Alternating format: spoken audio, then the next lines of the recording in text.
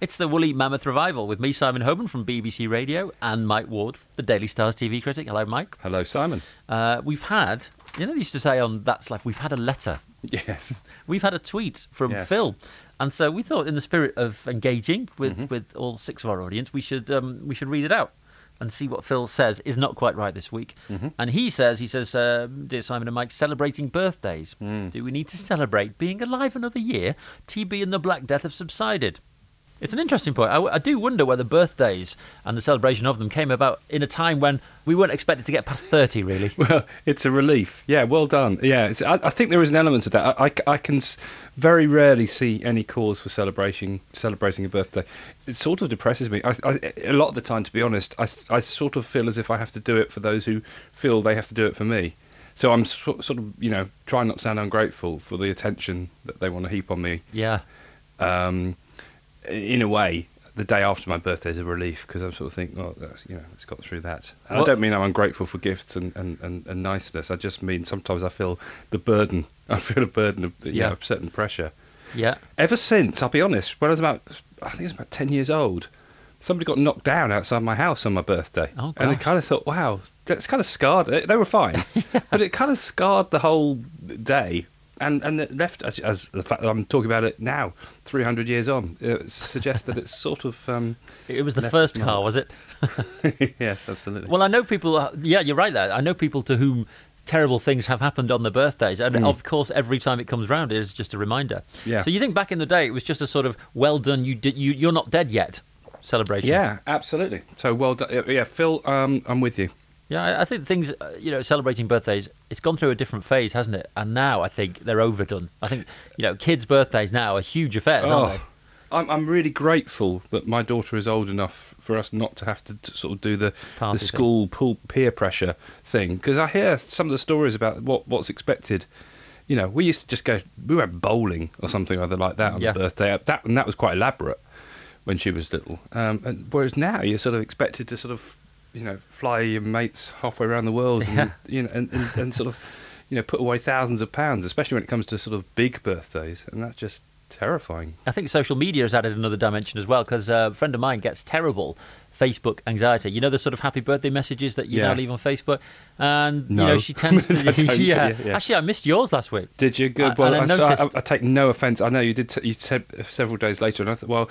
To be honest, I only noticed towards the end of the day that people have been sending me messages. And I must have seemed very, very rude. And then you have the, do I thumb each message or just send a generic thank you for the messages, which in itself is spam, isn't it, to other people? Oh, God, is it? I don't know. It's exhausting. It's a bit like reading about the Facebook, the stories about Facebook and, pressure by all the different political parties election-wise, and I'm thinking, I don't get it. I'm just glad. I think, sometimes my Luddite tendencies work in my favour. The best thing is not to use social media at all, unless it's tweeting us with things that aren't quite right. Yeah. In that case, do it. Do it a lot. Our Twitter handles are at Simon Hoban or at Mike Ward on TV with your suggestions of things that aren't quite right. Don't say the fact that this podcast even exists, though. Yeah, you can. To be honest, any feedback's good, even if I'd rather you didn't. Yeah, we will actually just. You could tell that that wasn't believable because I went really high then. I know, very high. Yeah, do that. It's fine. Ridiculously high. Yeah, so we will actually, when we can get round to it, have our own Twitter handle. I hate the expression handle. Not in. It's a bit CB sense. Radio, isn't it? Yes, it's. People sort of say when people ask me what's your Twitter. Is it? I don't want to say handle because it does sound prattish. Twitter name. It's a ridiculous. Twitter name sounds a bit lame. Yeah. Handle sounds absurd. Twitter ID? No? Twitter ID. I don't think I'm going to fix this for Twitter during the course of this podcast. Should we move on? Yeah. Mine is actually linked. My first one is linked to what I just said about birthdays being over-celebrated. Over-praising kids at school. Oh. This is one I saw, it was social media actually, the other day, and it said this. It had a picture of the child who's clearly done well at school, and you'd think, whoa, what sort of...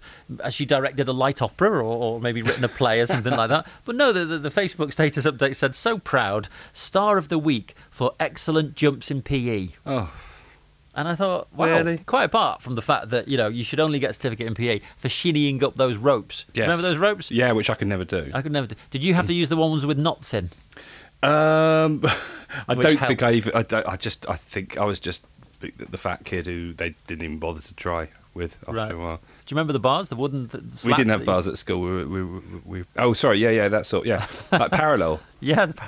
No, they were just kind of a... Oh, the wall. They were kind of a wall of bars, wooden bars that you would climb. With no safety net or anything. No. I should point out to Phil and anybody else who's listening that you are significantly younger than me. Yeah. And consequently, I have memories that go further back. And so the idea of praise at school...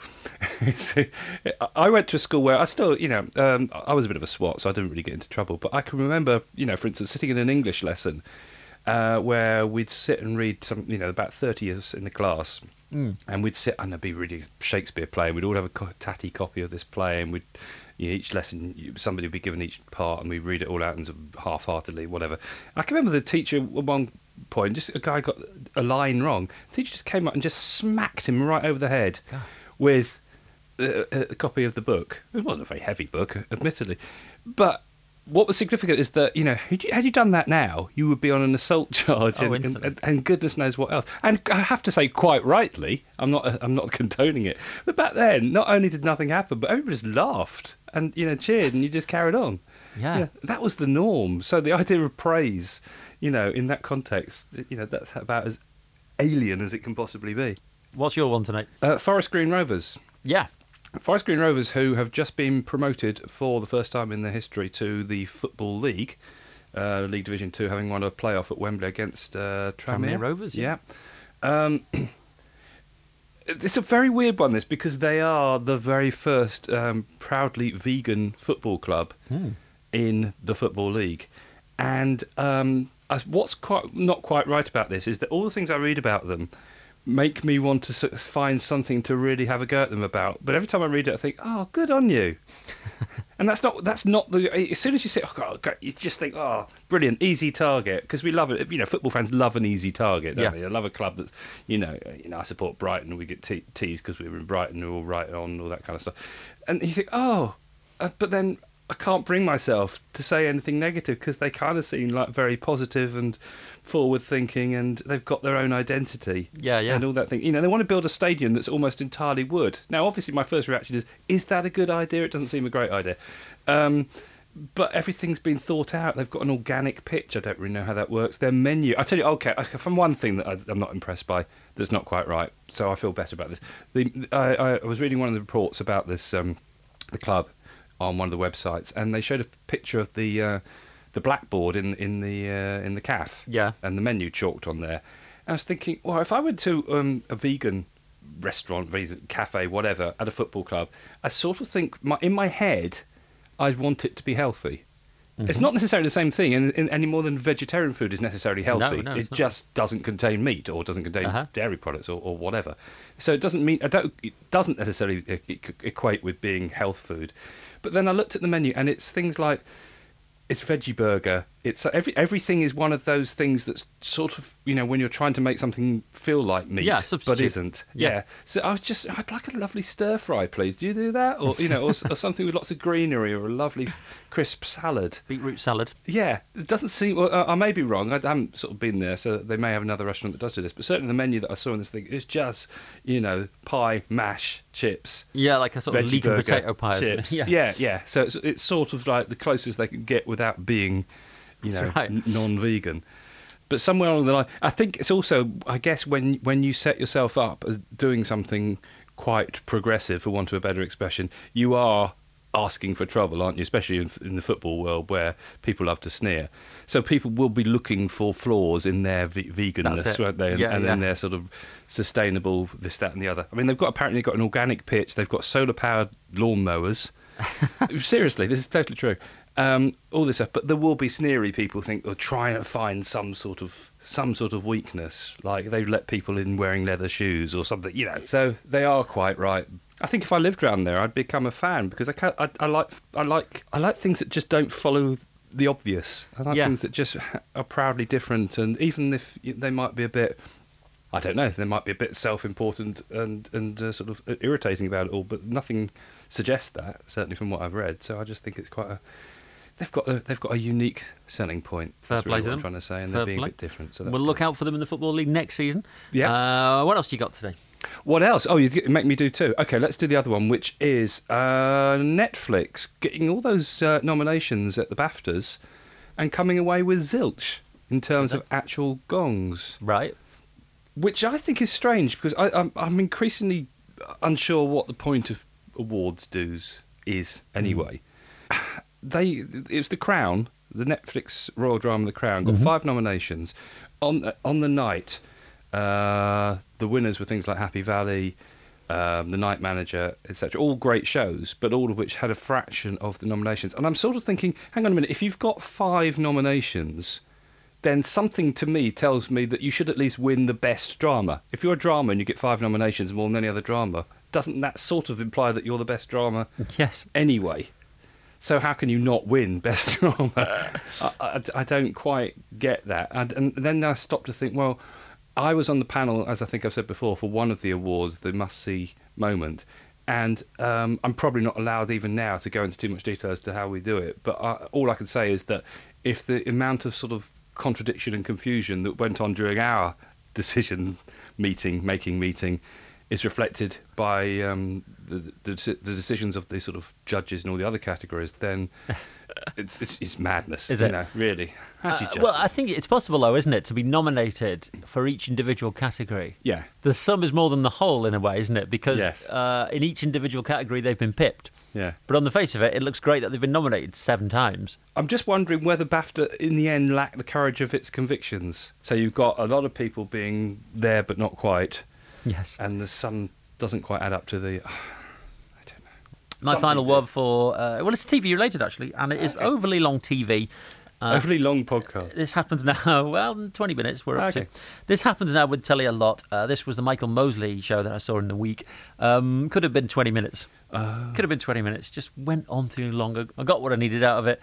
And then they kind of drag it out, don't they? And, my interest wanes. Was this the sleep thing? Yes. Similar with books, I find. You read some books or you look at some books and you think, that's a Wikipedia article. Yeah. It's not a 400-pager. Have you ever read any self-help books? A bit of one. Yeah, I've tried self-help books. I'm not obsessed with them, but every so often I think, I'm reading that. But what's the last one I read? Something about... they're normally about things that sort of trying to be happier or trying to avoid anxiety in situations or living for the moment. All sorts of things. Yeah. I find I never get to the end. And the reason I never get to the end is because the very reason you're saying is they spend... forever just telling you what the problem is, and you say, okay, I know the problem, that's why I'm reading the book, just tell me the answer. And you think it's actually, you realise that whatever it is, it's probably something they could sum up in 3 sentences. Exactly. And it's going to be 500 pages into it after they've gone through all sorts of complex, not even complex, but just repetitive, drilling That's in it. At that point. Repetition. They're basically saying, well, yes, you're in this situation, and do you often feel this happens, and you want to do this, and okay, yes, I do. I think we've accepted that. I bought the book. I'm now angrier. I'm angrier than I was before I bought the book. Yeah. So I'm going to name one of the books because I'm the most recent one. Oh yeah, it's called The Wisdom of Groundhog Day. Right. You know the film Groundhog Day, obviously with Bill Murray, famous film, blah blah blah. It's basically about a guy stuck in a rut. And very unhappy. I can get why there was repetition in that book, though. Yes, well, absolutely. It really takes the point. I've got it on as an audio book, and I've stopped with 6 hours and 44 minutes still left, because I've actually just thought I'm not really sort of appreciating this. It just spends the whole time telling me things that I sort of, you do this in this situation and this happens, doesn't it? I think yes, okay, and... The sleep thing, Did you get to the point of that in the end? The only thing that took out of it was that he took some prebiotics or something. Yes. And these are not probiotics. No, I know. I don't know if you noticed this, but since that show, it's sold out. You can't get it anywhere, and it is the power of Michael Mosley. Because he's the guy that there's so many mixed messages about health these days, aren't there? Yeah. That I just go, right, I'm following you. Yes. So he's my guru. Yeah, I like him. I like him too, and he's a charismatic sort of guy, and he feels very accessible. And he tests it. He does do the science for you, so you don't have to. Anyway, you can't get this stuff now anywhere. I knew that would happen. I watched it a few days before it went out, because obviously I have the privilege of watching previews for my job, and I actually thought this is going to be what used to be known as the Delia effect. Yeah. Delia Smith, you mentioned something on one of her cooking shows, and it was immediately sold out in all the supermarkets. Like could be like blueberries or something, ridiculous. Yeah. And I thought, I'm going to actually, because these prebiotics, not probiotics. No, never. They sound good. So I actually started looking them up and thinking, if I'm going to get these, I better order them now, because they'll either be completely out of stock or the price will double. I didn't in the end, because I thought, I'm not really sure. And some of them looked a bit, even when you're buying them from a seemingly, reputable source, I just thought, I'm not entirely sure what I'm doing here. So I'm just going to leave it and just go for the hot bath. Well, also, he, unlike Delia, this product wasn't really prominently displayed. No. He just, honestly, it was just on the side, and he scooped some bits into his drink from the pack that was on the side. But Delia will hold up the tin and say, "Buy this, it's great." But so what people must have done is what I did, and kind of freeze framed it. Oh, did you do that? And and kind of saw what brand it was, and that's what people must have done. And still, with that effort in mind, it's sold out. So you didn't get any? I've not got any. Will you? I'll try. And do you not sleep well then? Occasionally, How not do so. you sleep at night? I don't know. With this guilt on my shoulders. Guilt picture frame on your shoulders. Chafes. Yeah. And that's what keeps you awake at night. It does. And Michael Mosley cannot get comfortable. needs to find us an answer to that. On that gut-wrenching note, it's the end of the Woolly Mammoth Revival for this week. 8. Only for this week. Yeah. So we look forward to the next one. You can get this one, though, on iTunes and SoundCloud.